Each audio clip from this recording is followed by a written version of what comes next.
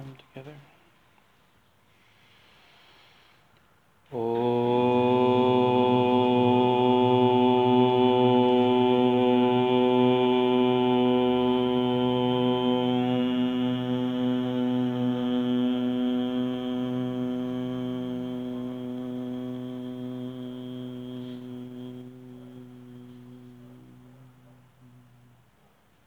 Om Mangalam Gurudevaya Devye Matriksha Mangalam Mangalam Bhakta Brindebhyo Sarva Lokaya Mangalam Om Stapakaya Chidharmasya Sarva Dharma Sarupine Avatara Varishtaya Ram Krishnaya Mangalam Om Sarashiva Samarambam Shankarachara Majjamam Ashmarachara Prayandam Vande Gurum Paramparam Guru Brahma Guru Vishnu Guru Devo Maheshwaraha Gururevo Param Brahman Tasmai Sri Guruvei Ganesha Sharada Gurubhyo Namaha.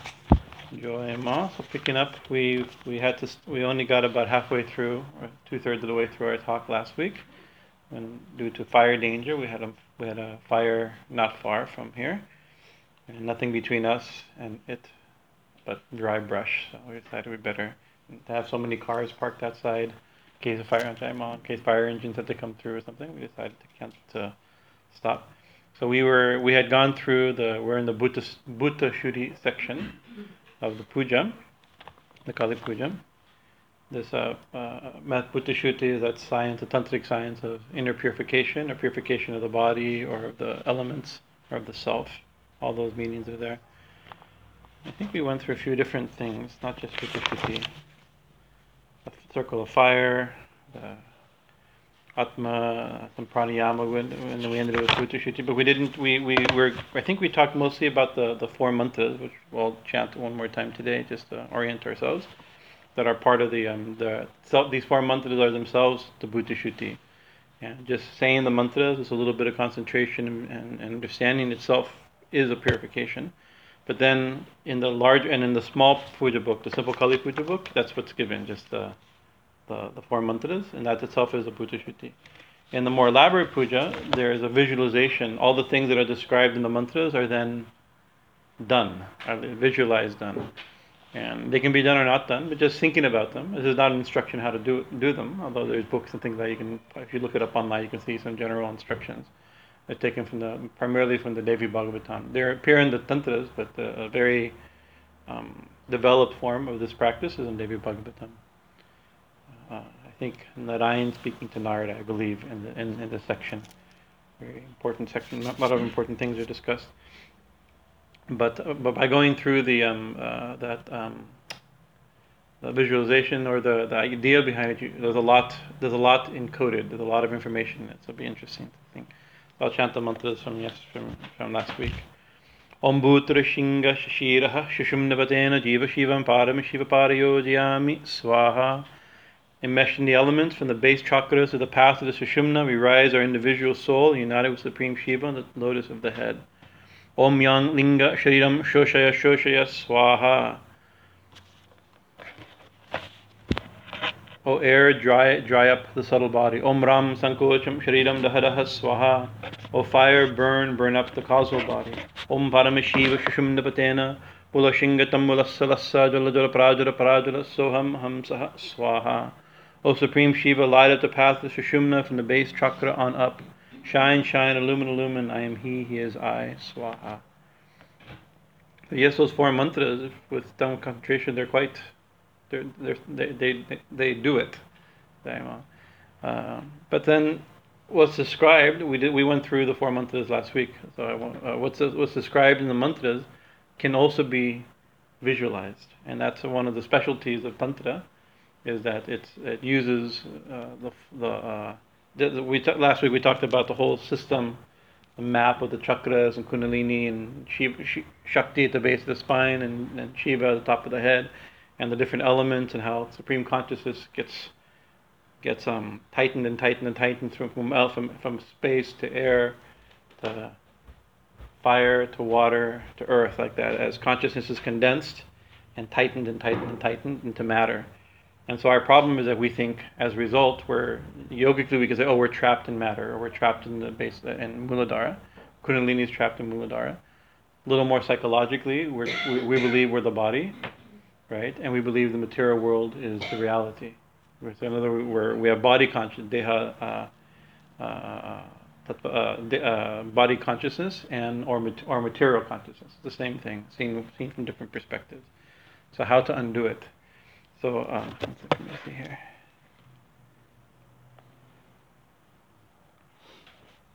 There's a famous line, which I should know. Maybe by the end of the talk it'll come back to me. It says that only God can worship God, right? So that Deva only can worship a Deva, right? So the problem is that we want to worship God, but the we can't worship God, right? So only God can worship God ultimately. Only God can realize God. So this whole process is one method of getting out of the way, right? Transforming ourselves. We get out of our way by first dismantling, at least psychologically or energetically, or through visualization, dismantling the structure that makes us think we're an individual, right? And when that's removed and the union, at least subtly happens, we get out of the way. The ego gets out of the way. Our false identification gets out of the way, and then what's already there can manifest, right? Our goal is we want to worship God, so that then Chi's in the next section, Ma's installed, Ma's invoked, the deity is invoked in the heart and in the body, and then Ma worships Ma, God worships God, Vishnu worships Vishnu. This is the idea. So and we began to speak last week when we got interrupted with a devastating fire, that consciousness has no form of its own, right? But it seems to take the form of its container. Of course, nothing contains consciousness, right? All the container, the body, the world, the universe, everything we think is containing it is contained within consciousness. But we think that our consciousness is contained in the body and mind and the world, right?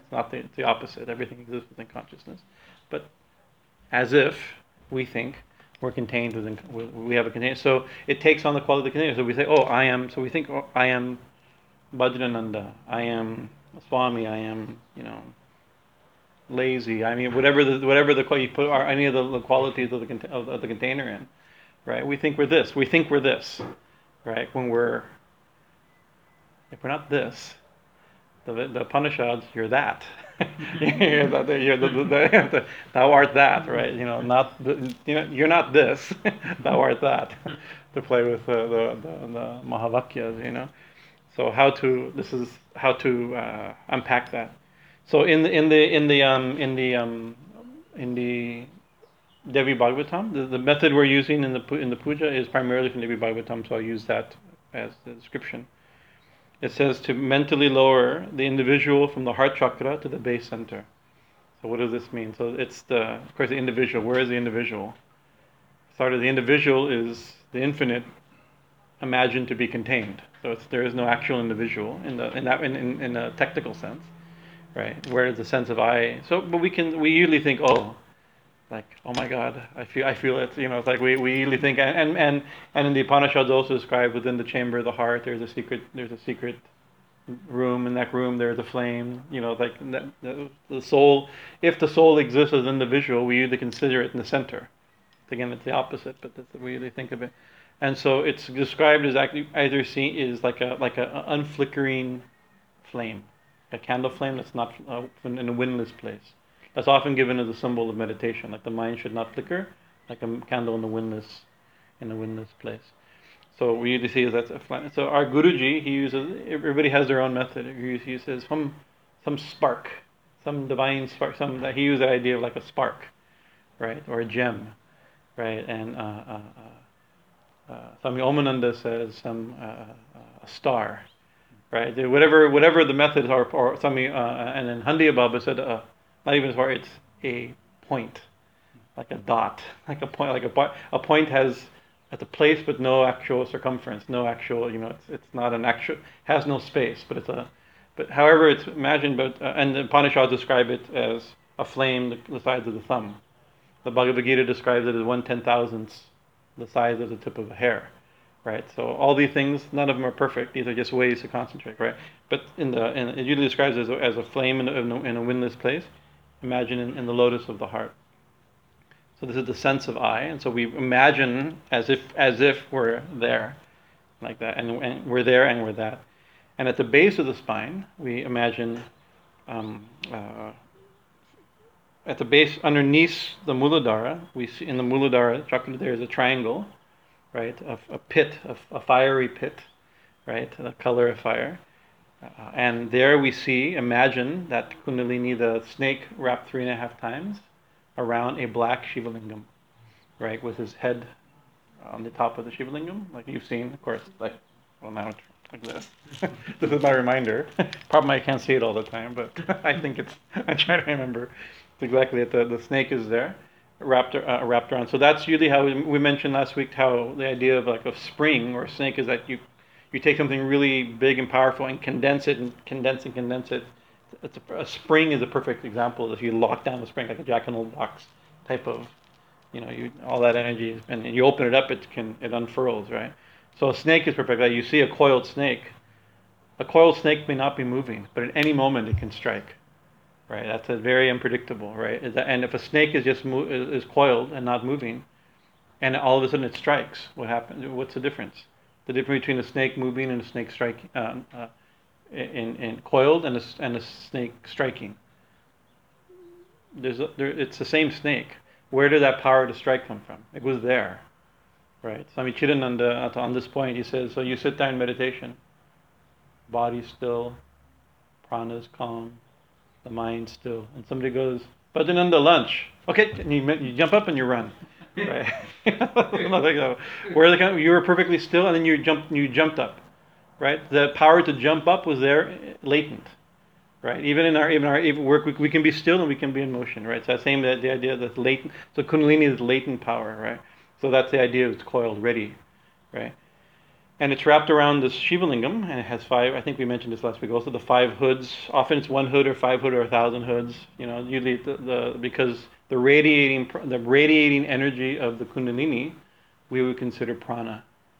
Prana is not directly Kundalini; it's a radiation of the Kundalini. It's a movement of a force around due to the radiating Shakti of consciousness, and that separates in the human body as 5 primary pranas, right? Which is not today's topic, but it's an interesting topic of the 5 pranas, how the 5 pranas work. But so that's why often you'll see a 5-hooded serpent. And so often it's seen with its tail and its mouth. That's another common image. That's another little detail. You don't see it always painted this way. But you probably have seen paintings or drawing it with. There's a name for that, I think, right? The symbol of infinity. Yeah, but there's a name for the snake with its tail and its mouth. I'm forgetting. I think even in the Ramakrishna Mission, the logo, the seal has, I think, a snake with its tail and its mouth, a circle around. I don't think it's in the mouth. No, it's a serpent. But I have it right here. This is the logo. My Guruji made a symbol of his ashram. He put his own, inspired probably by Iran. But also on the outer circles is a serpent with. I hadn't thought about that. The snake in its mouth, right? Because as soon as it opens, once it releases it, then it can go. That's the idea. That's what's stopping, right? And also that Shiva Lingam at the base of the spine. What is that Shiva Lingam? Actually, it's Shiva is consciousness. Shiva, and it's black. It's always visualized as black. We have a black Shiva Lingam at the base of the spine. That same, if you go in the elaborate details of the chakras, that whole system on science and meditation on the chakras, there's another Shiva Lingam in the heart. That's gray, right? And there's another Shiva Lingam at the third eye, and that's clear like crystal, right? So black at the base, gray at the heart, and clear at the third eye, right? It's actually the same Shiva Lingam. It's the same Shiva Lingam, right? It's the self, it's consciousness, it's the jiva, it's the supreme, right? But seen in the base, it's seen densely, right? In the heart, it's seen opaquely, and in the third, it's seen clearly. And Shiva himself, actually, we usually think of Shiva as what color is Shiva? That's your question. Some of you know the answer. If you don't know the answer, you don't know the answer. But if you know the answer, what color is Lord Shiva? You say clear. Who said ash colored? Ash, that's a good one too. So blue. That's another. There's all these good colors for Shiva, right? Also, Mahakala is black. Also, there's all these different colors. So But isn't Shiva must be the same Shiva? He's all these different colors, right? So in the Kalika Purana, right, one of the great tantric Puranas, it's a minor Purana. It's not one of the main Puranas, called Upa Purana, an extra Purana, and it's especially associated with the Kamakya temple, right? It's like the local legend of the Kamakya temple.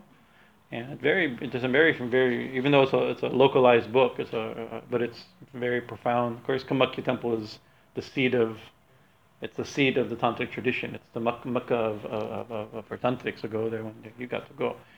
I'm not yet gone.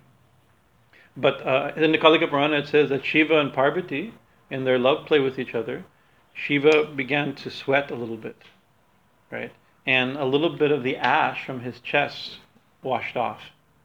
And Parvati saw saw in his, but underneath it became, she saw in his heart, in his chest, he saw a woman's face. What, another woman in your heart? He got shit because they have a special arrangement, right? Many of the gods have various wives and this type of thing, right? Shiva only has one wife. They took a vow that he'll never have another besides Parvati. Right, it can be no second. So she flew into a rage in the book, right? Very, very angry. That's her, one of the forms of Kali. Actually, Parvati is dark, she's black, right? Even Parvati and Kali is black, right? And so she got very upset and flew into a rage, and then she went and, there's a long story, this is way off the topic, but it's a great story. Kalika Purana, read it yourself, but it's not easy to find. I think I have the only copy in California, and you can't borrow it. That's the only problem.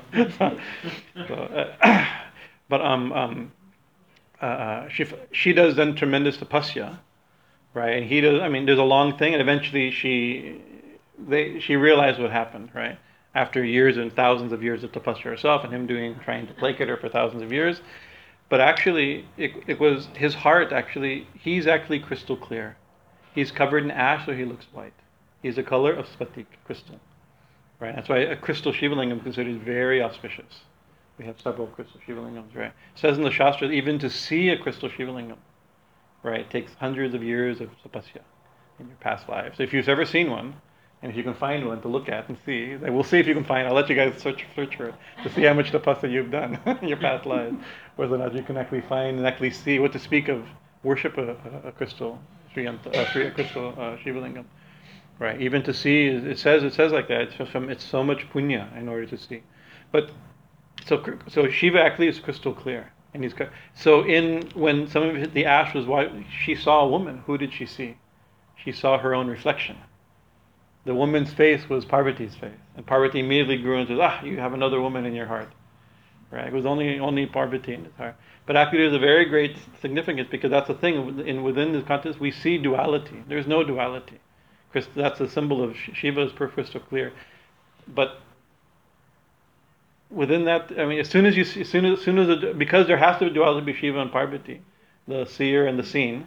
Within the one, there's a implied two. We've talked about this before. One of the principles of Tantra, like in order to have one, you need two, right? You need, in order to have consciousness, one must be conscious of something. But there's no second thing. So Shiva is conscious of himself. That means he looks at himself, right? Looking at himself is looking at Parvati, his own Shakti, which is in self only. So that's the first called Prakasha Vimarsha, the light of consciousness and the reflection of that consciousness, right?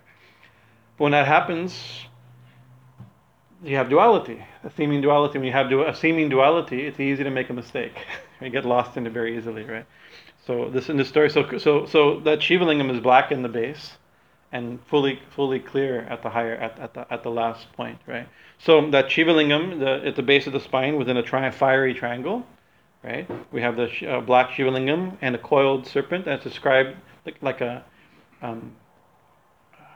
bright red, like the color of Shakti, right? Shakti colored red, right? Our Guruji said to see it like a something we use fluorescent light. This is one way of thinking, or what's the one you can bend? Those lights you make people like open and close, and cocktails and neon, like a neon. That's the way of thinking. It's like imagine like a neon, like fully radiant. Like he was trying to use he meant neon. Right, so it's a neon like that. And then the self, the jiva, is imagined from the lotus of the heart to go through the path of the Sushumna, right, back down through, right. Imagine going through a tunnel or something, however it's imagined, and descending, and then merging in the head of the serpent. And you see serpents have jewels, right? We have one right here, right? This is one of the symbols of the jewel within the head of the serpents, right? And so and merges with Kundalini, because actually our individual self is just it's it's also part of the radiating consciousness of Kundalini due to the absurdity of mistaken absurdity of duality. We ended up thinking ourselves as an individual, but it's actually none different from that Shakti of Kundalini. So we merge it in that, and then contracting the Muladhara. There's a trigger point at the very base of the spine. Muladhara is not at the base of the spine; it's the base of the body. The base of the spine actually is the second chakra at the spine, right? But at the Muladhara is like where you sit, the very bottom, very, very, very bottom of the body. That's the Muladhara chakra. So there's a way you can contract. There's a muscle you can contract. In Tantra they know this muscle.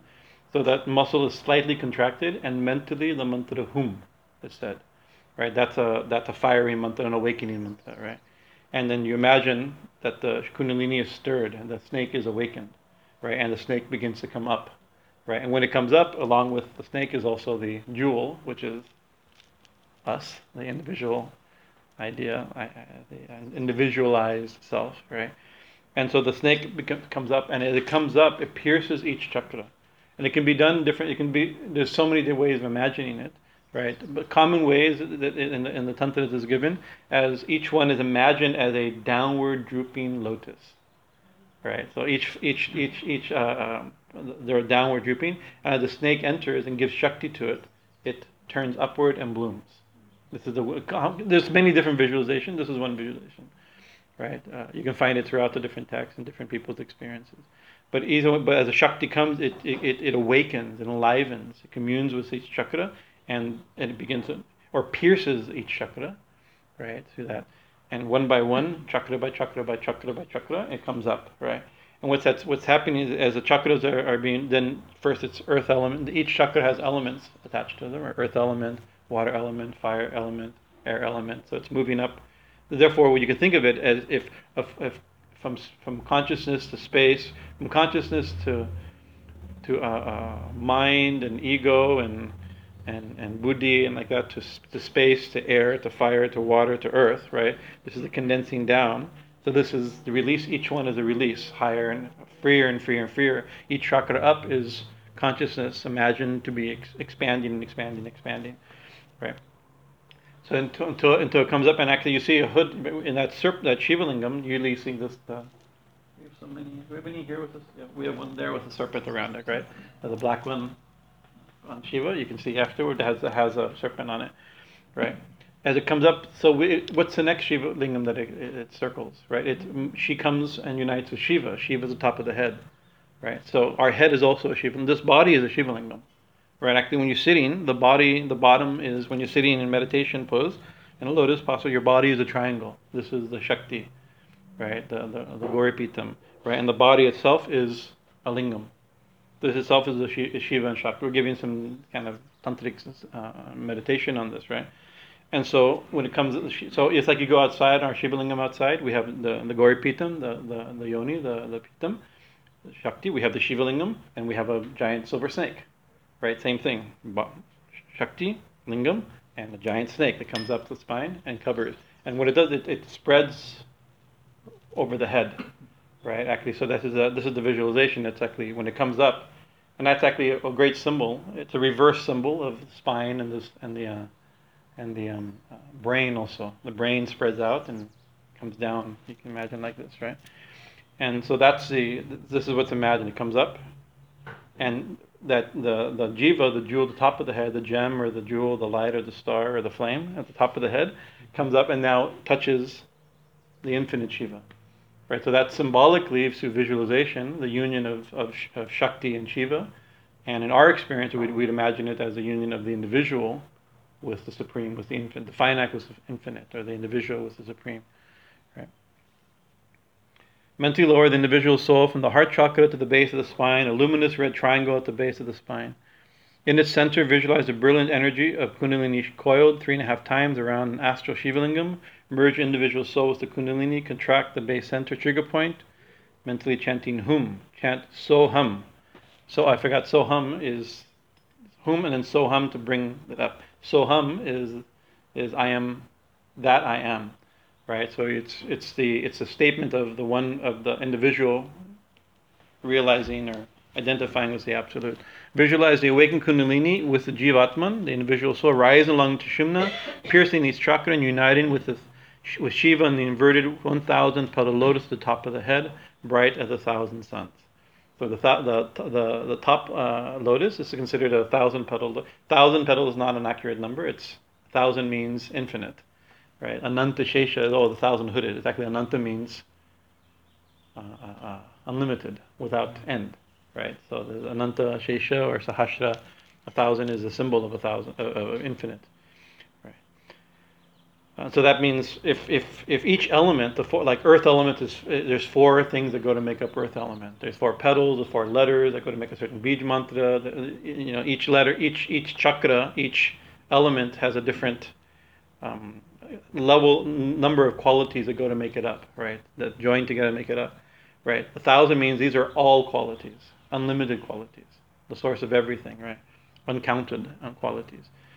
So if each experience, if our experience of pleasure in the earth plane, right? You can see the problem is earth is the most limited, right? Muladhara is the most limited. Therefore, the body is the most limited, and the world is the most limited as we see it, right? So the pleasures here, they're quite limited actually, right? And they're mixed with a lot of pain. More, any pleasure is mixed with an equivalent amount of pain. The world this is the most dualistic in the world of duality, So, but still, we're after pleasure, and we get some pleasure, we get some joy, some pleasure, some rasa, right? Some taste, right?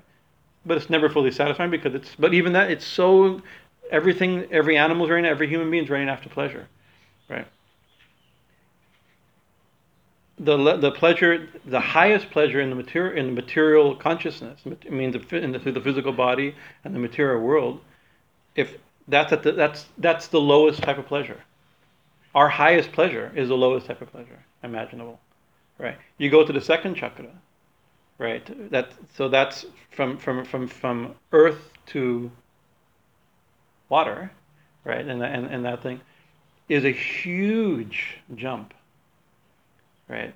Actually, right? So it's considered thousands of times more liberated, and therefore the experiences of the second chakra will be thousands of times or hundreds of times at least freer, more blissful, higher, more refined than the other experiences. So each experience of each chakra is another level of consciousness, another expansion of consciousness. It's going to be hundreds and thousands and millions of times greater, the joy, the possible joy. So at the 1,000 petal, which is infinite, the idea is that it's infinitely great. The pleasure, the feeling, the experience, the bliss, we label bliss instead of pleasure. Right? Pleasure is a great word, but pleasure, we have certain definitions of pleasure. This is infinitely more than that, right? So Swami Lakshmanju, he said that if in the material world the highest joy is sexual bliss, sexual pleasure. Imagine, like he said, billions of times that, called super sexual joy. He called it millions of times. And in one interview with him. So he was trying to say this point. So you mean sexual joy? He says, no.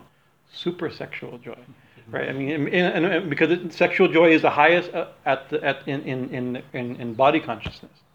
This is union of Shiva and Shakti of individual. The real union, infinitely higher, more expanded. Not at the most limited. At the most limited, it's all consuming. In the infinite, it's inconceivably consuming. Right, that's the longing of the devotee is, and actually that's the thing is, what we're searching for really is that, right? Kundalini, we get a little bit of radiating Shakti of trapped Kundalini, and we think, oh my God, everything is so wonderful, right? It's like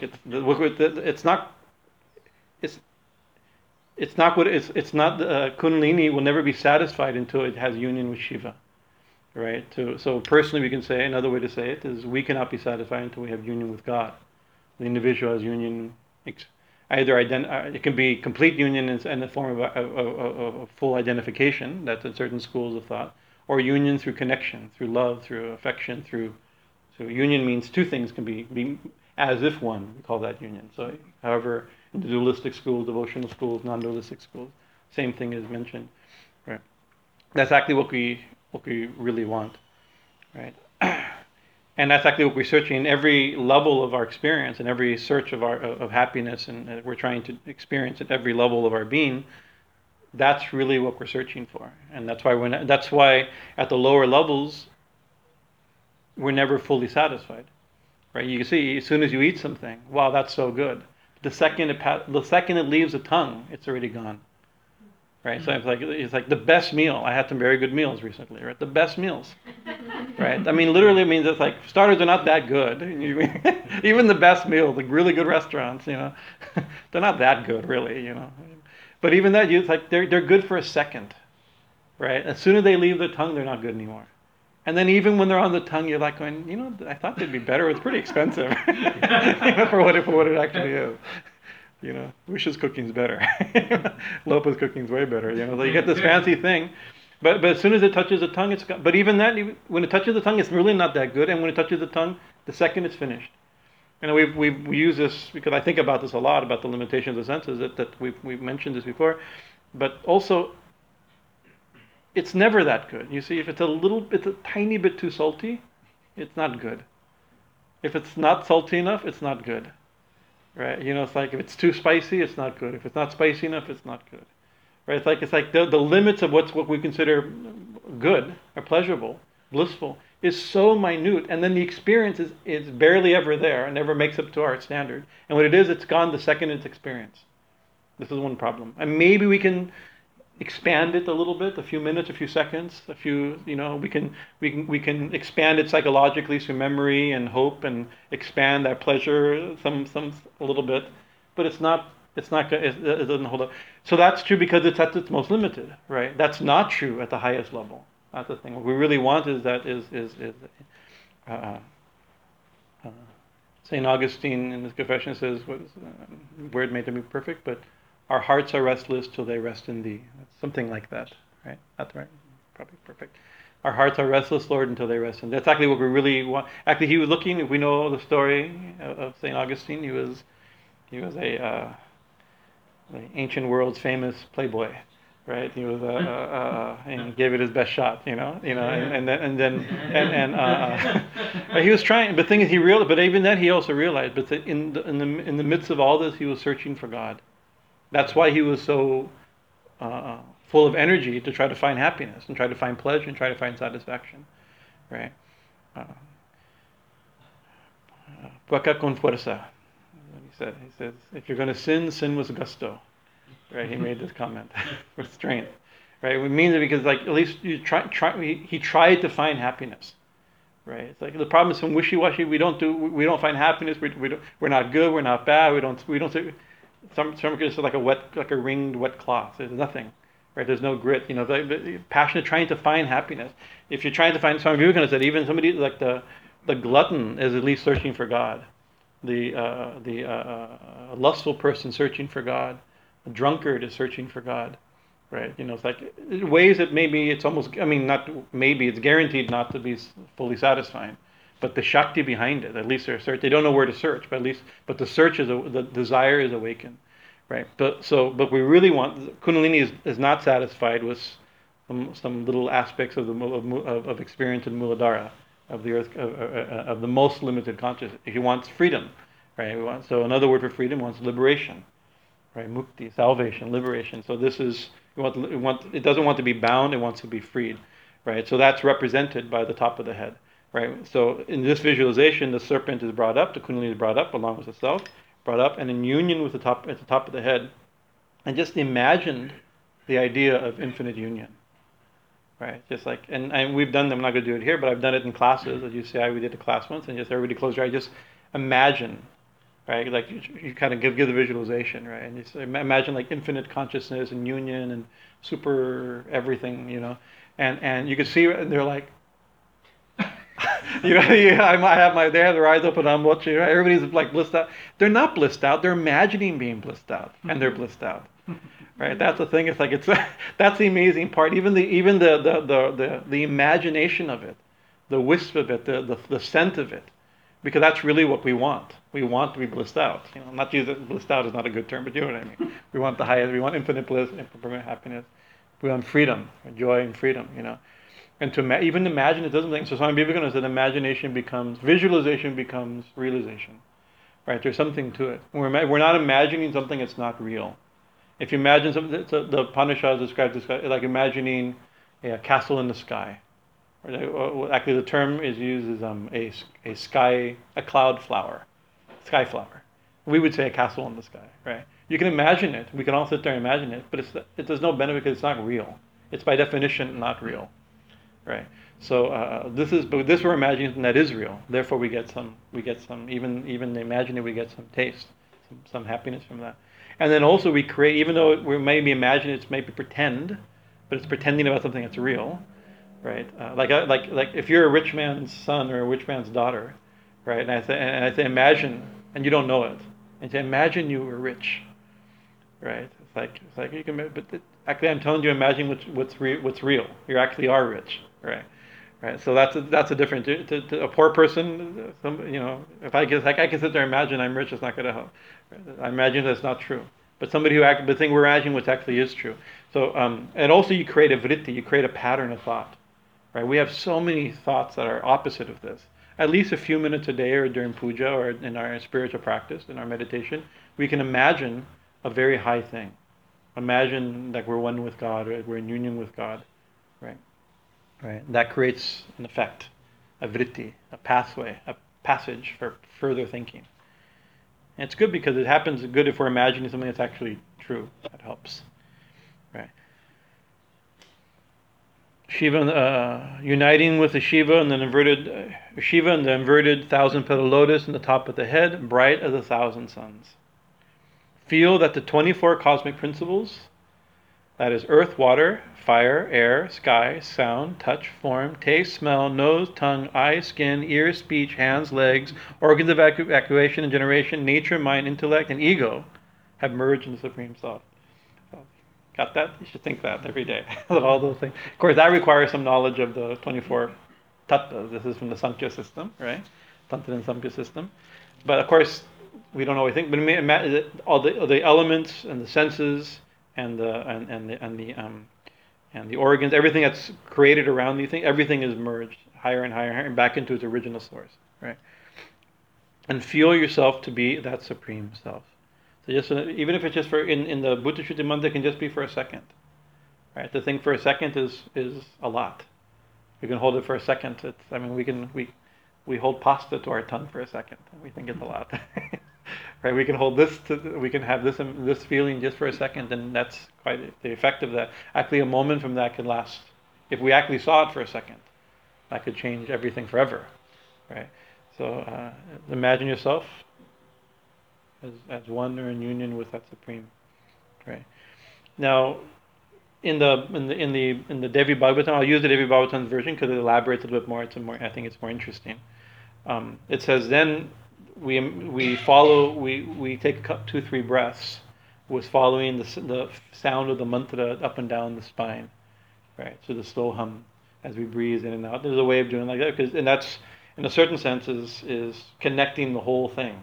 It's normally we're breathing from the base up, right? We're trapped in the radiant energies, moving our lungs and moving things up and down and out and about and like that. But this is different. We're breathing from the top down. In the union, where the movement is up and down the spine, up and down our being like this, right? So that's one thing. It's not mentioned in our puja book, but it's mentioned in the Devi Bhagavatam. So it's interesting. So that's where it ends in this section. Before there's another pranayama and visualization. In the Devi Bhagavatam, another thing is added, which I think is very interesting. So it's good to think about. Then, because what does it mean? We dissolve the 5 elements and the 5 organs of action, the 5 organs of locomotion, the 5 organs of knowledge. That's not very easy to conceive. So we can conceive just like the the chakras are good visual images, yantras are also powerful images. Yantras are even more abstract, but very easy to concentrate on, but very abstract, and therefore contain a lot of power in a simple idea, right? And so the body is replaced, the physical body, which has been left behind, you've been absorbed. So now you can look down at the physical body, which is still here, right? Right, but you're no longer identified with it, right? Its shape, its quality, its fatness, its thinness, its attractiveness, its ugliness, whatever we think about ourselves, right? It's not that how we see it. We can see it for what it is, which is just the elements, right? And so the body is replaced visually by visualizing the yantras of the elements. Very interesting idea, right? Just like there's yantras for deities that embody the geometric shakti or image or patterns of a deity. So there's also the elements themselves have yantras.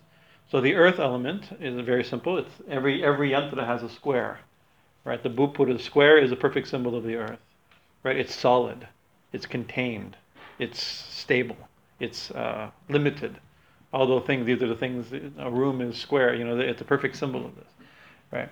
And the color of the earth. So we use the shape of the element through a yantra. We use the color of the element. Right, each one has a color, and the colors given. These are generally, there's different. Like in Paramahansa Yogananda gave one set of colors, the tantras give another set of colors. The Buddhist tantras use a different shade of colors. The Baals have a different shade of colors. Maybe the colors aren't that important. Maybe they're handed down through tradition, and maybe people can find their own colors. Perhaps I'll give the traditional colors given in Devi Bhagavatam, which is the most standard list, right? The one that's come down to us. Your experiences may be different, and the guru lineage may be different. But so the base chakra, the color is, the yantra is square, and the color is yellow, right? And this is one of the reasons why you see a lot of the deities wearing a yellow cloth. Lower cloth is yellow, represents the earth element. The lower body. This actually, you're wearing a yellow cloth. You're the perfect symbol of a deity right here. In every possible way, he's a symbol of a deity, but including the way he's dressed, right? From the waist down, he has a yellow cloth. Krishna wear the yellow. Vishnu wear the yellow cloth. Ganesha wear the yellow cloth, right? This is the earth element. And actually that word we visualize. We visualize it from the navel to our knees. The bottom part of our body. We visualize this way. And Ganesha is made out of turmeric, which is the yellow color. He's made from the earth. The symbol of yellow is that color of the earth, right? And so he has a color. It has a symbol. It has a color, and it has a bij mantra sound, right? For earth, it's lam, right? That's the earth element mantra, and it has a location, a position in the body. And I mentioned it's from you can say from the floor back. It's from our knees to our navel, right? That's or actually to our genital. Really, I think we'd probably say it right here. So you imagine.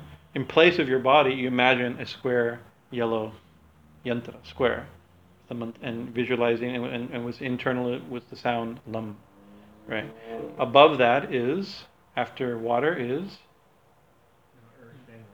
water. Yeah, after earth there's water, right? Yeah. Water. So the water yantra, the water is connected with the moon, with rasa and juice, soma, right? And so the moon, we see it, imagine, and water you also hold in a bowl or a cup. These are symbols of like that. So imagine a cup made of the crescent moon, and the color that is a silvery color, like moonlight, silvery moonlight. I could say, bluish silvery moonlight, gray silver, blue moonlight, right? And so imagine that, and so it goes from the navel to the genitals. The cup would be there, right? Filled to the brim with nectar, the color of moonlight, right? Silvery moonlight. And if you get more elaborate, at the tips of if you imagine a crescent moon, at the tips of each crescent is little lotuses. Tantrics like to visualize more and more and more. Nothing can be simple. I'm going to give you a really simple thing. I mentioned little tiny lotuses. Very important because the moon has her own bling. It has to be. She's full of sparkle. She sparkles. Or he sparkles. So that's the second. And the mantra for the moon, or therefore for water, is Vam. Right. That's the water mantra. So Lam the square, yellow, the moon, full of water, nectar, vam. Then fire. Fire is a downward facing triangle, right? And it would go from the bottom tip. Imagine it like and its color of here's the shape for the bottom part of the triangle would be at the navel, and the two parts would be pretty much where your breast or chest is, right? So imagine in place of your body, you'd imagine this, and just like a Sri Yantra has the if you look at that yantra there, it has the bupur, those gates, the 4 gates that come out. It's not just a square. So this triangle would also be seen with 3 gates. You visualize that you have the triangle, but it also has a little gate this way, the gate this way. So it's that shape. It's a very dramatic, dynamic shape, and it's a color of fire, kind of orangey red is the color for that, and the mantra for that is Ram. Right. So Lam, Vam, Ram.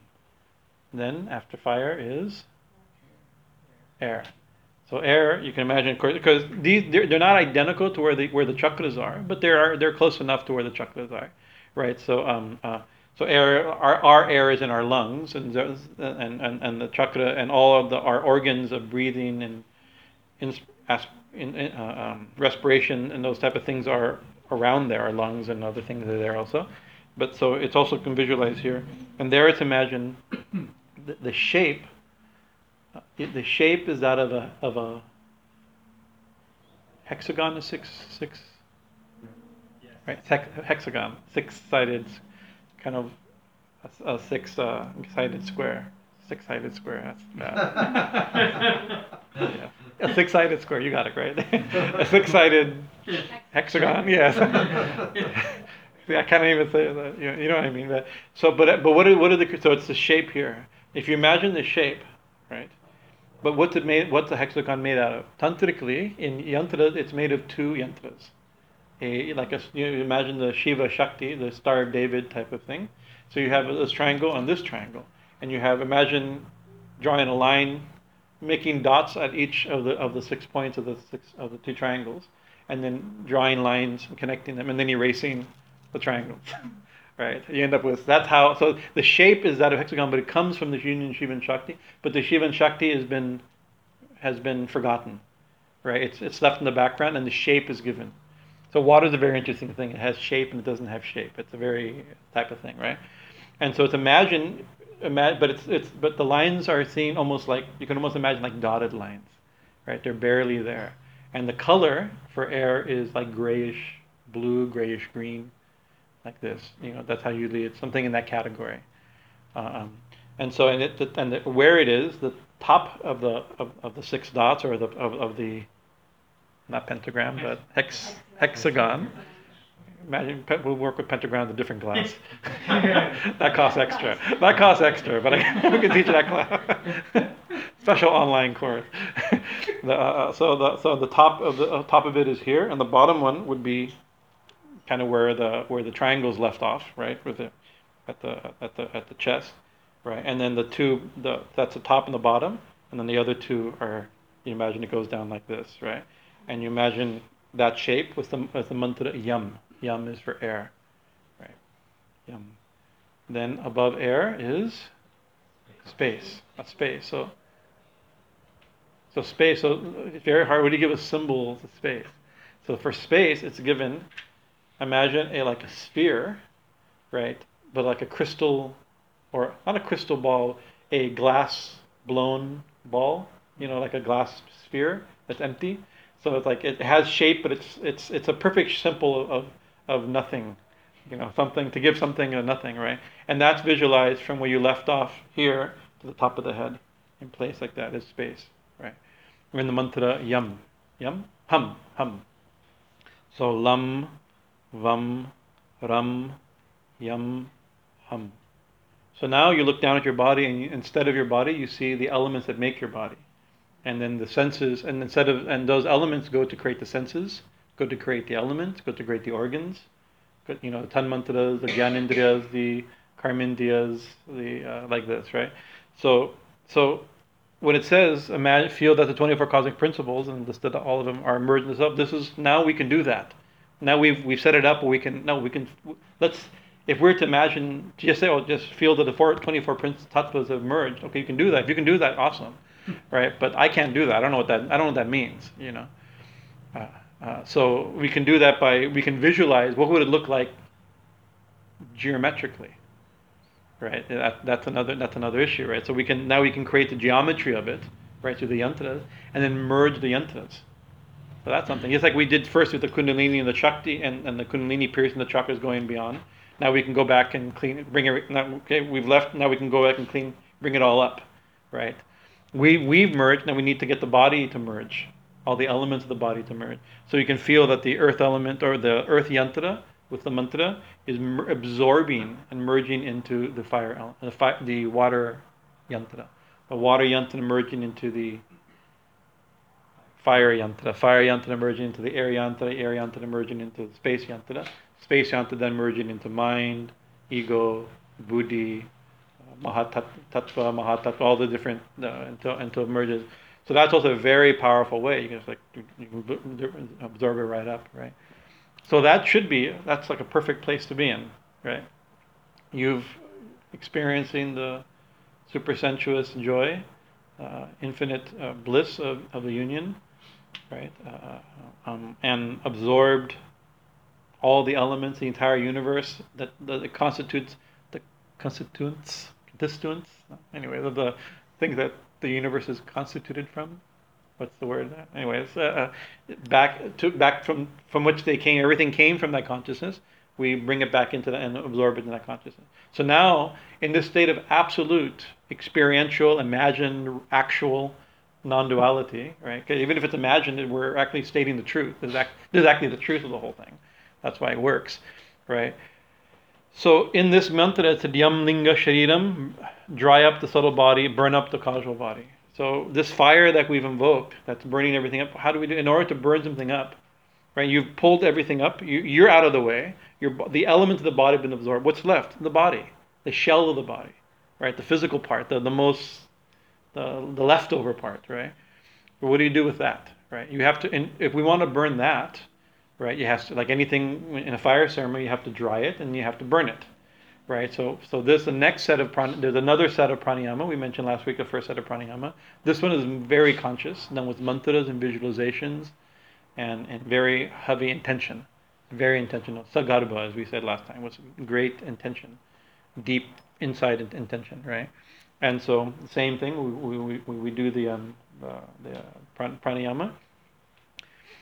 We inhale through the left, right? And the left is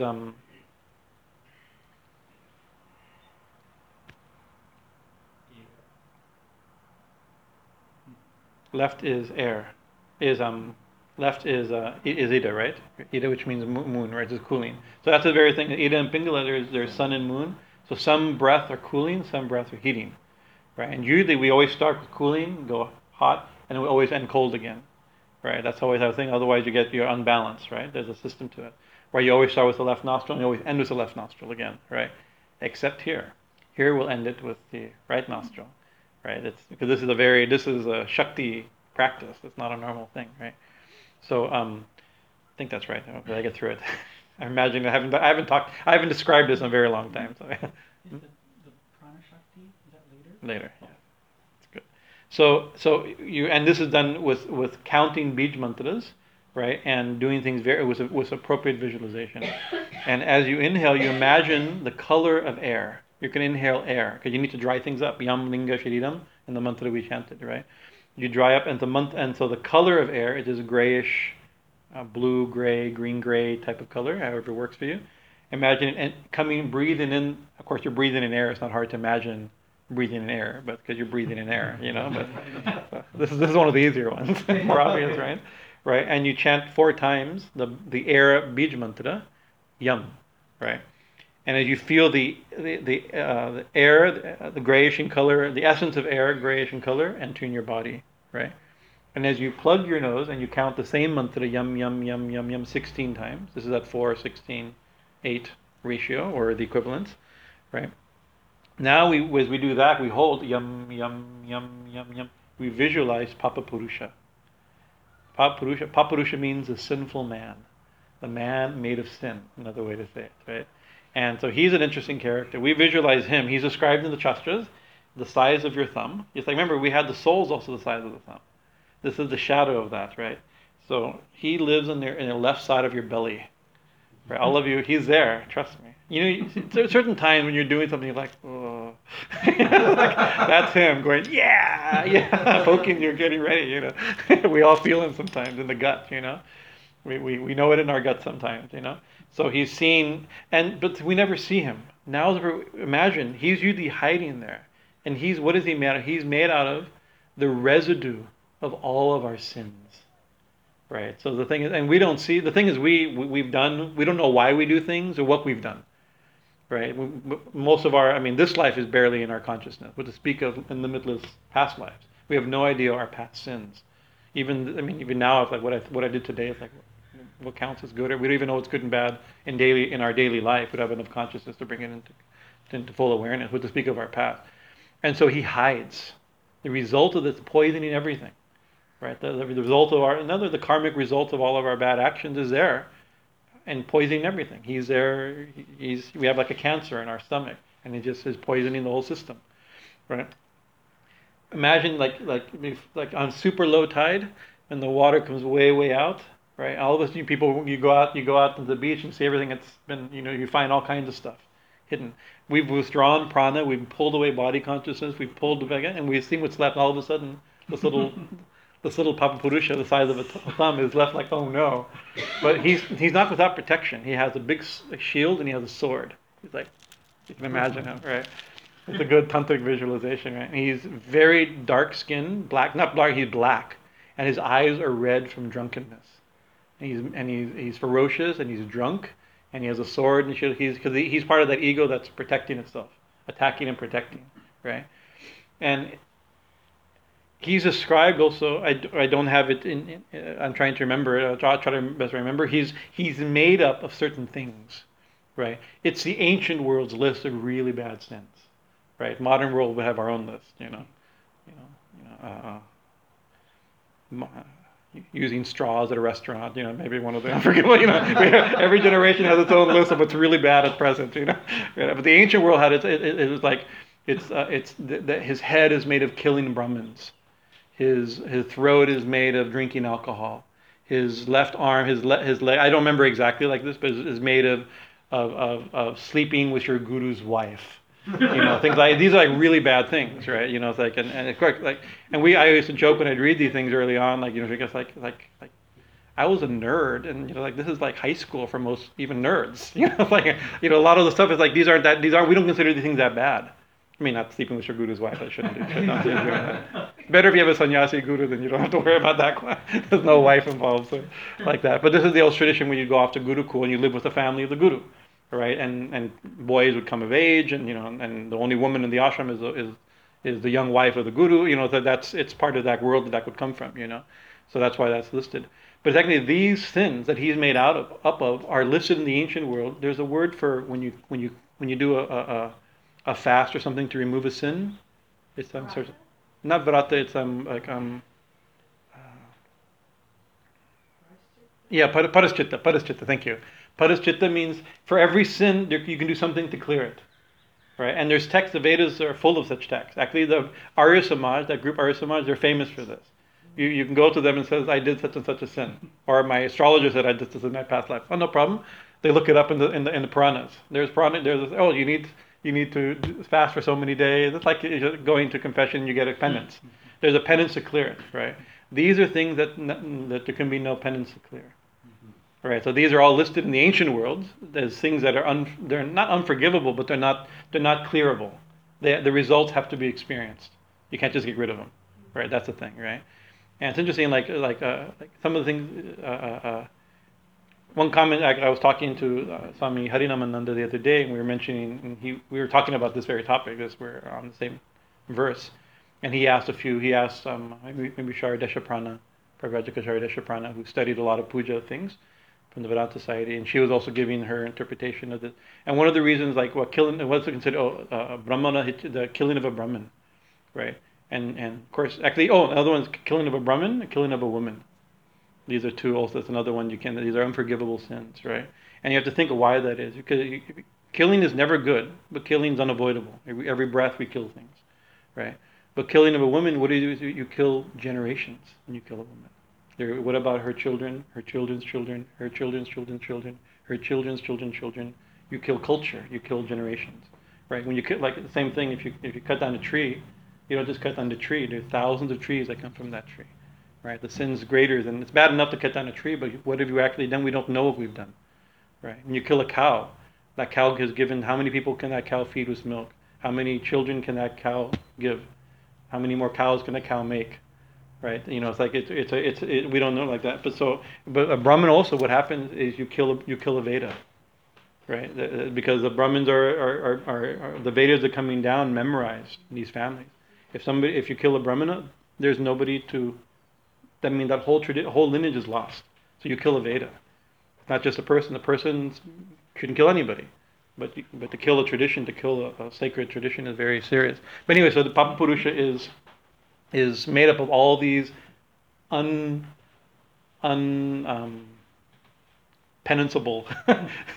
sins, right? And so now is the perfect time to feel him and to deal with him, right? Because if I tell you, okay, I'm not going to do this because you'll see even if I think about it, it's like if I tell you all think about union with God and you all smile and get all blissed out. But I think about all the horrible things you've ever done, right? And then I think, not only that, think about what deep selfishness led you to do them. I mean, even thinking about it, like, oh, don't even. We come to Kaliman, like, we don't talk like this. Like some churches talk about this type of thing. We don't like this type of thing, right? But the thing is, because we're attached to these things. But at this point, we're union with Brahman, union with Shiva, all the elements, and super awesome joy. You know, everything, we're completely lost in everything. So now we're the most removed, the most detached from these things. So it's the best time to do with these things. Other time I think it's dangerous. You see, in modern psychology, in Jungian psychology, we deal with these deep things, but we do some with full attachment. And maybe there's benefit to feel it like that, but I think it's also it can be very dangerous, I think. Right? We're too attached to deal with these things impersonally. And sometimes you need to be official and do it impersonally, you know. So this is the perfect time to do it.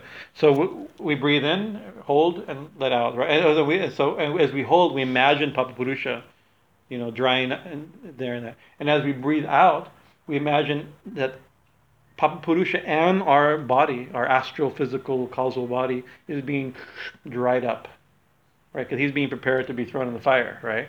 So he's dried up, and the whole body is dried up as you throw out all the moisture. And as you breathe in, you imagine that fiery, red, orange, fiery color of fire and heat, dry, hot heat.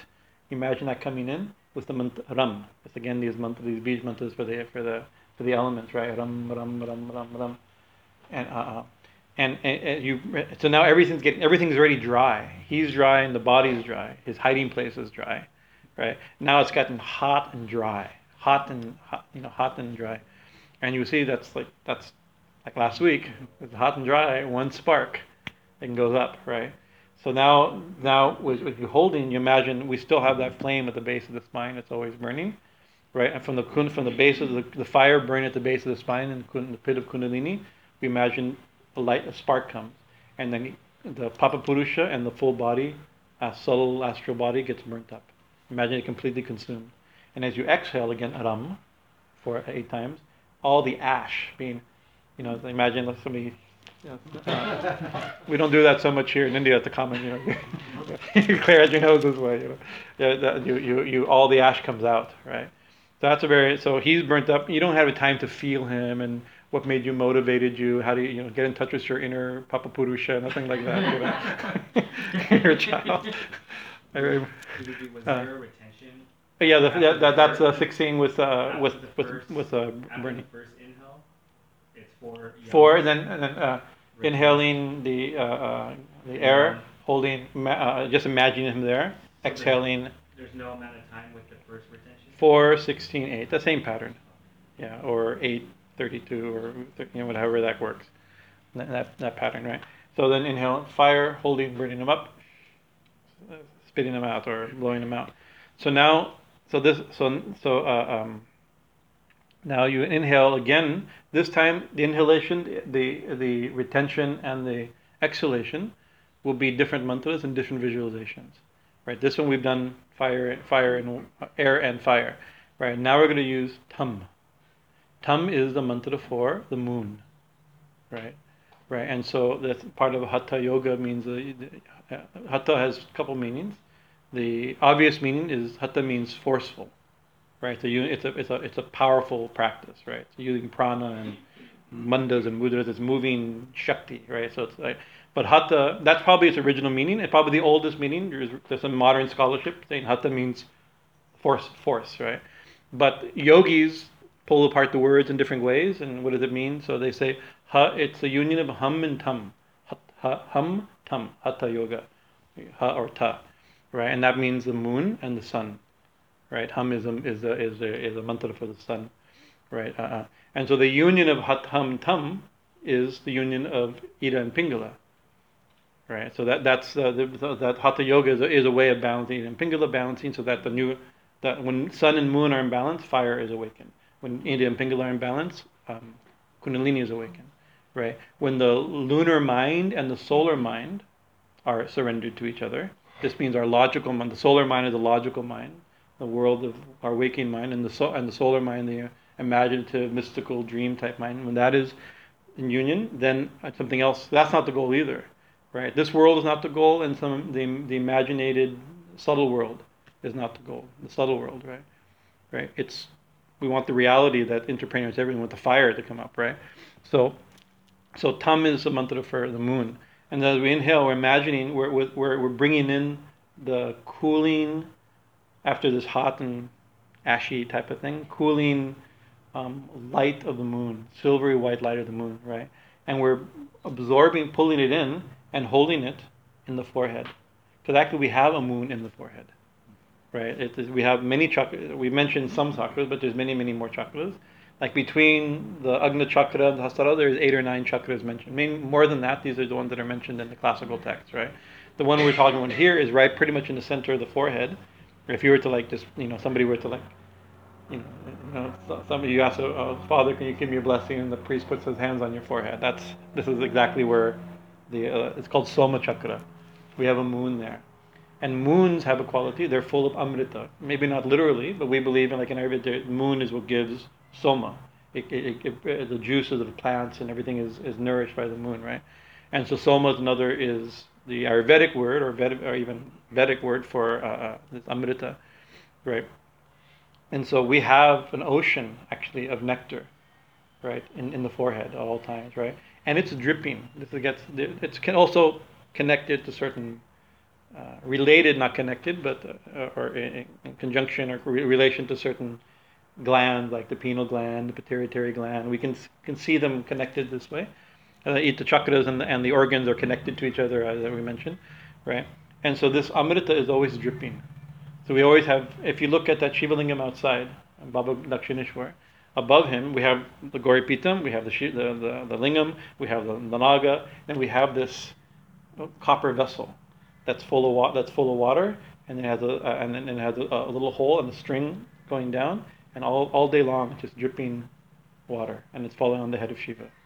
Right, that's happening. That's happening inside of us, according to yogis. Right, we have amrita in our forehead all the time dripping, but we also have suns and fires. The moon's in our body, and so is the sun, and so is fire. And so they get dried up. The nectar gets dried up and burnt, right?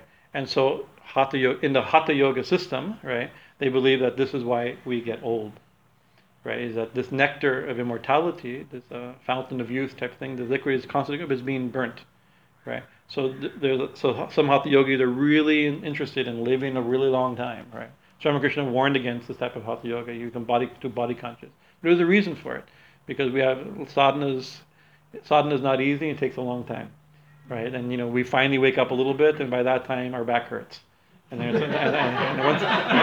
once the back hurts, we're finished. It's only a matter of time before we're in junior high school again. Right, and it may take a long time to wake up again. So it's like, some people they make it a point to live a long time, so they can do their sadhanas properly. Then there's these really radical practices that people you hear about, like Kayakalpa, or like regenerate their body, or more fantastical things of leaving the body and entering another body. You know, my Guruji knew. He used to tell me this fantastic story of this one. He says, "My presence I've seen, right? This one yogi, he got old age, right? And then he said, no, I'm not finished with my sadhana. I don't want to start over again. I'm so close, right? In such and such a village, one boy has died. Go get his body, right? So they got his body, and then he left his body and died and entered that body. And that little boy, he was like 16, 17-year-old Muslim boy.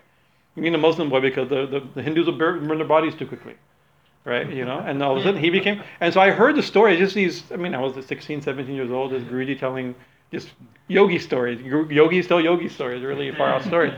Until one year we went to that ashram, and all of a sudden they're showing me, oh, you want to see the samadhi of our Guruji? Yes, yes. And there's 3 samadhis. Because he lived in 3 bodies at the same ashram, consciously. You know, it's like, I don't, not true, I don't know, or it's a fantastical claim, you know, that requires extraordinary evidence, right? But Guruji told me that story, and then I went to that place, you know. So anyways, I'm not telling you this, I'm deity, but we have Amrita dripping. And Hatha yogis sometimes are very conscious of how to catch that, right? Even certain asanas are designed to catch that, like the shoulder stand, or the neck. There's certain things that are designed to reverse the flow and catch the flow and swallow. There's ways, you know, through Khichdi mudra to increase the flow and then swallow the nectar and spit out the poison. There's all these, every system has their own way of trying to do something with it, you know. But it's happening all the time. So we're doing something with it in a more gentle way. The moon, and as you hold it, so you absorb, you imagine all that, the nectar gathering in the moon in the forehead. And then as you hold, you imagine that nectar falling down and washing the entire system. Washing everything, all that ash and everything being washed clean, right? Like a rain of nectar, right? And it actually says that the nectar is coming from the letters of the alphabet. But it gets more deeper. You know, we won't get a chance to get to that today, right? But the moon, then Amrita, the mandala of the moon has all the nectar comes from the matrika, the letters of the alphabet. It's a deep topic, which we won't do. But imagine that from the moon coming from the letters of the alphabet, Amrita is pouring down. Actually, in this symbol of the Shiva, of the snake coming over Shiva Lingam like this, he has his fangs sticking out, right? Or his tongue or his fangs like this, right? So we have a moon here full of nectar, right? And when the Kundalini comes up, this is one visualization, comes over, and what happens, it spreads its hood, and his fangs are right here at the forehead, right? So actually he bites the moon. This is another symbol. And then releases the nectar that's hidden in the moon, that cup of the moon at the base we talked about earlier, right? Now we awaken that and bathe. Last week we mentioned that mantra that we worship that lady who moves in the path along the spine, who's like fire in her ascent and like nectar in her descent. This is part of that descent. Fire, when she comes down as nectar. So here's one visualization where the nectar pours down and washes everything clean, and then as you exhale. So you inhale Tam, the moon. As you hold and visualize the nectar falling, then it's Vam. Vam is water, right? So to wash everything clean, nectar. And as you exhale, the mantra is Lam. Lam is earth, because you want to feel yourself strong, solid, grounded. Remember, whenever you do, we talked about last week, everything we do, dynamic, especially pranayama type of things, there's a danger of becoming unbalanced, almost a guarantee of becoming unbalanced if you're not careful, right? So sometimes it's just, I mentioned, act normal. That was the mantra, right? Act normal, and that's one of the ways to balance yourself. So this is a grounding. We use that. We have to ground ourselves. Get grounded. You know, sometimes I see people like hold the ground and like go lay face down on the dirt or something. Get yourself fully back down. You know. So this is one process. You know. So that's big. We've just destroyed Bhuta. We've destroyed Papa Purusha.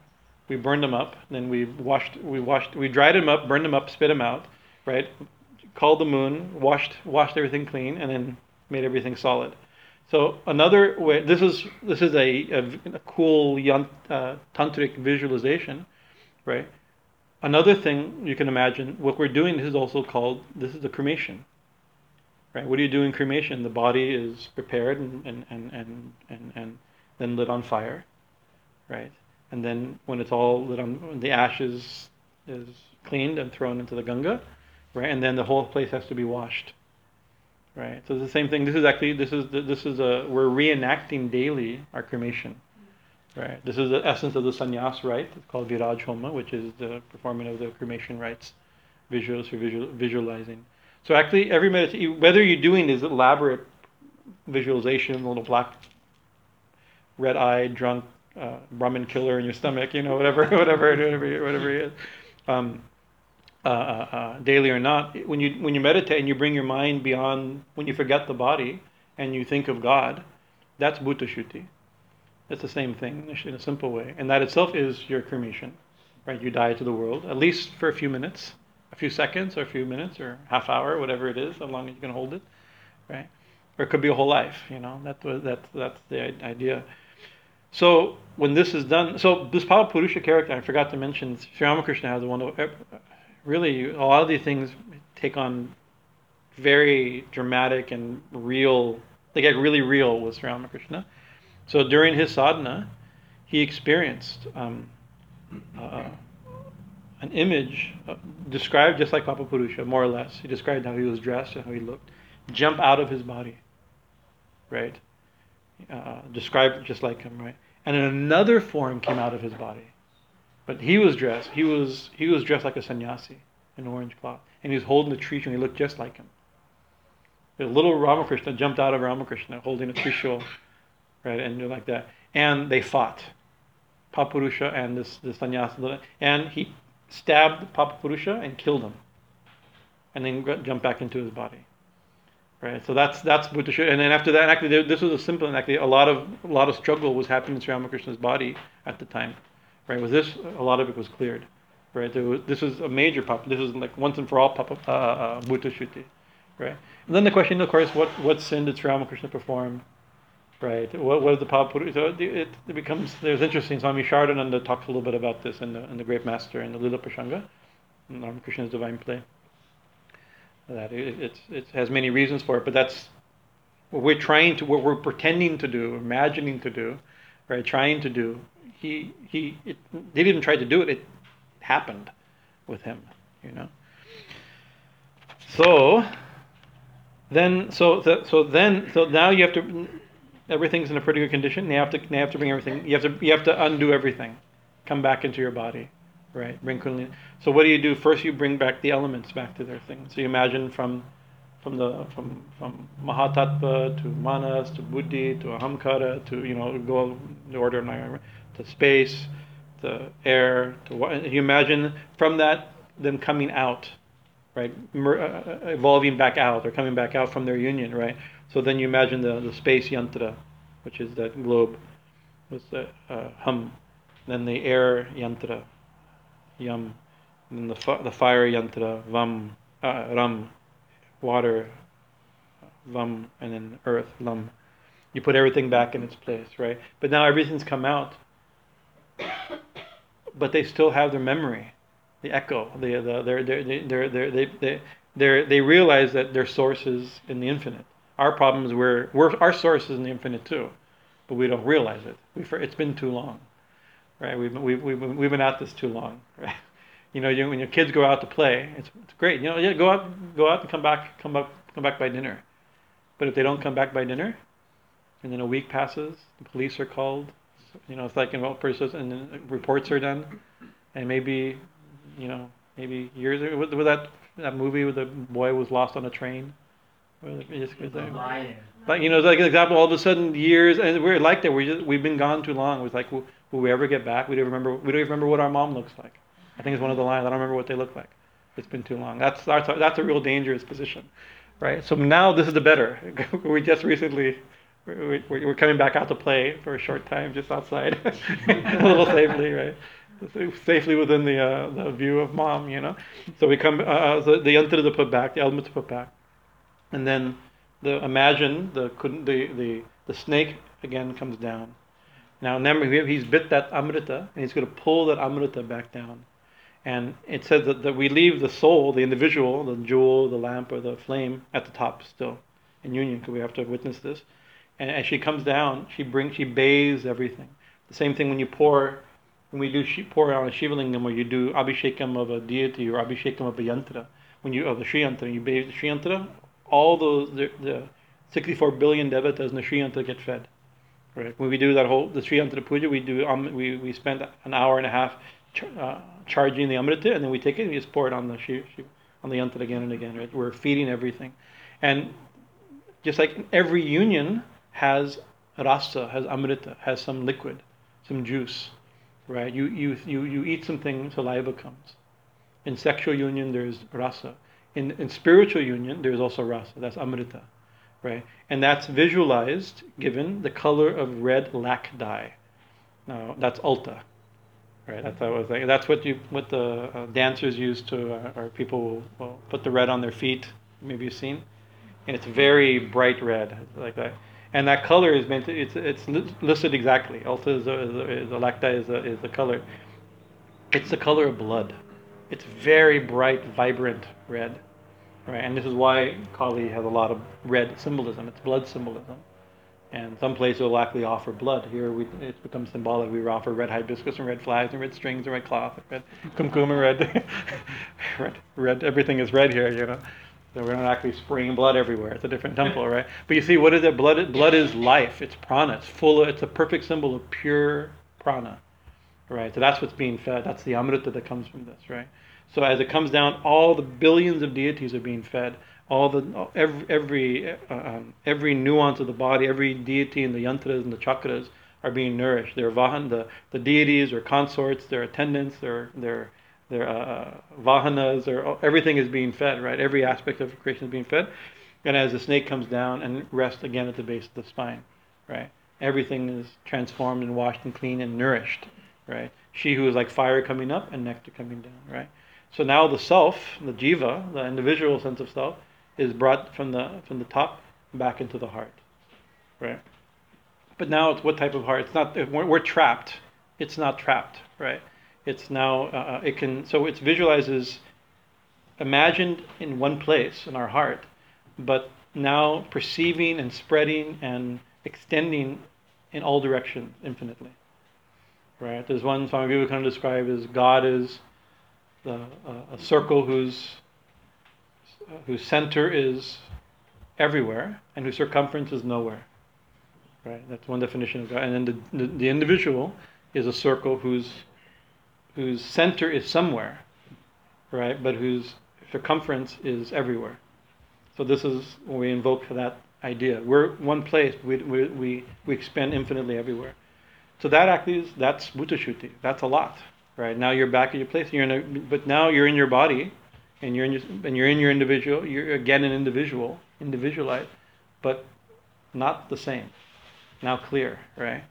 And there's a presiding deity of this practice, right? It's also mentioned, right? And her name is Prana Shakti. Prana Shakti has her own rupa. I think I brought a picture of her. Last week I had prepared to give her exact details. But she's visualized in the Chittakash. And Chittakash has many meanings. It's a space of consciousness.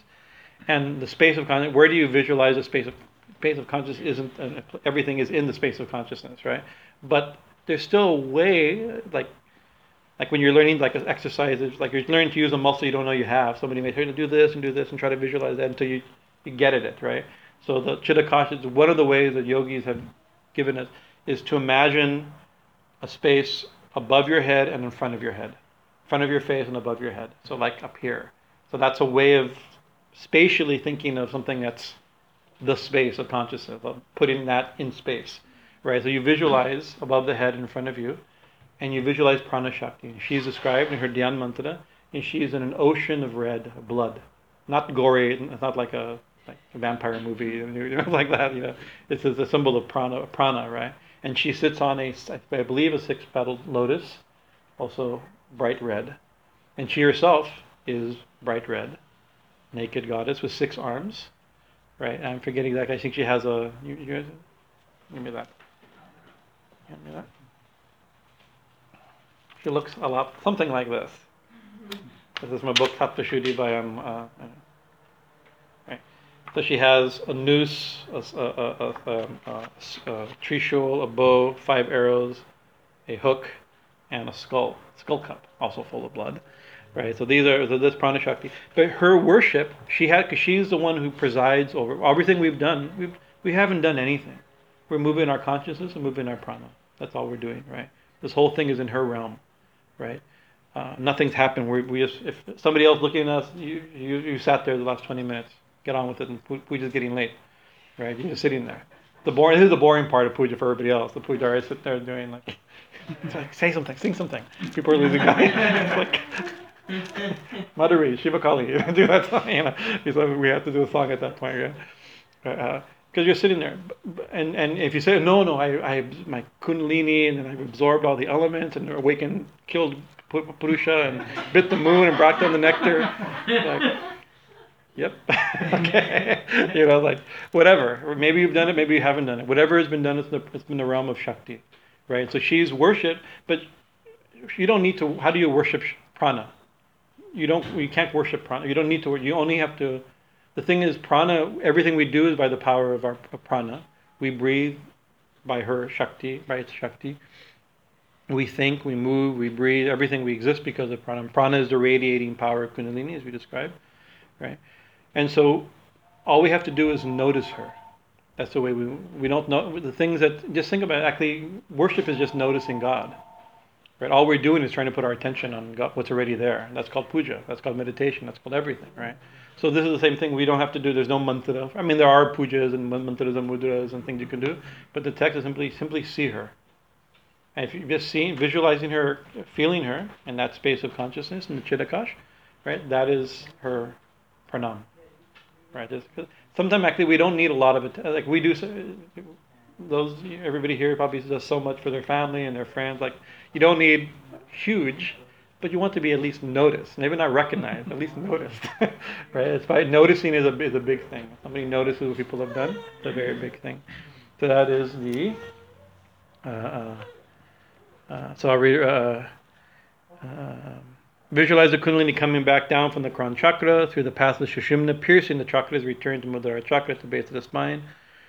Feel that supersexual bliss of the union of Shiva and Shakti is descending as a thick red liquid and feeding all the deities in the chakras. And then this visualization of Prana Shakti. That is the end of Bhuta Shuddhi. I'll mention one last thing because the next week, God willing, we'll do the Jivanyasa, which is a very deep thing, why this has all been done. But then before Bhuta Shuddhi, we did this purification of the protection of the 3 bodies. This was Am Hung Pat Swaha, I think. No, we did Om Kring Swaha, I forget. Om Kring Swaha, Om Kring Swaha. Here's a Vyapakanyasa, same thing. This was Om Am Hung Pat Swaha. Same thing, the 3 bodies, the 3 minds, the 3 worlds, everything is purified like this. In such a situation, right? Now we're out of the way, theoretically. And even if we're there, we're barely there, hopefully. Right? And actually, pujas could be over. This is the essence of puja. But actually, puja is not over, because yes, union is wonderful. But Ma manifested for a reason, because she wants relationship. Right? Shiva and Shakti, the problem is with Shiva here and Shakti down here is that they've been away for too long. It's like you don't want your kid to run away and get lost, but you want your kid to go out and play. Right, that's part of it. So you shouldn't. When the play goes too long, it gets dark and dangerous, right? But but you want it. So there's a reason. The duality with the non-duality is for a reason, and puja is recognizing the non-duality behind everything, but also recognizing why duality exists in the first place. For this loving relationship. So now we want to experience that same thing we experience or imagine in union. We want to in identification. We want to experience in seeming separation. Right, not exactly separation, right? Swami Chaitananda, I think he quotes Thakur, but I remember the image from Swami Chaitananda's example. But I know he didn't make it up, but he uses it's an old village. I think Thakur's example, where a husband and wife are extremely intimate, physically intimate, nothing's hidden, right? But in public, there's some separation. Right, and even in public, and you have to be more formal. You can't be too affectionate publicly, and can't show too much, right? But still, you know the relationship, even from a distance. Even, or talk with Jews, even through a veil. At home there's no veil. In public there may be a veil in the old culture, right? But still that separation, there's some sweetness to it, right? That's part of the relationship, is also part of the union, is also the union in separation, right? And or Thakur said, I want to taste sugar, not be sugar, right? We're all sugar, but sugar just being sugar is not sweet. Sugar is just sugar, right? So in order for sugar to be sweet, there needs to be a taster of sugar, right? So that seeming separation is something. So that should be how our life is, the overflowing of our life, right? But we ritualize that goal of life in puja through worship, which is now the lover and the beloved, the mother and the child, the master and the servant, whatever the relationship we have with God is. And so the next section called Jivanyasa, where we now install in this new purified body, new purified temple, we install the deities like we do install the deity here. Pranapratisthana dinner, we do it first. This is also her temple. This is her temple, but this is also her temple. And this is all her temple, right? So we then install her here and make a new body for her, and then she herself, in separation from herself, can worship. That's us worshiping Ma, is her worshiping herself in separation with knowledge of union. So, Hari Om Tat Sat. Thank you for your kind attention. Any questions? We only 6 minutes past our bedtime. I'm a little sleepy. Jet lag. But any questions or comments? Not going to do our.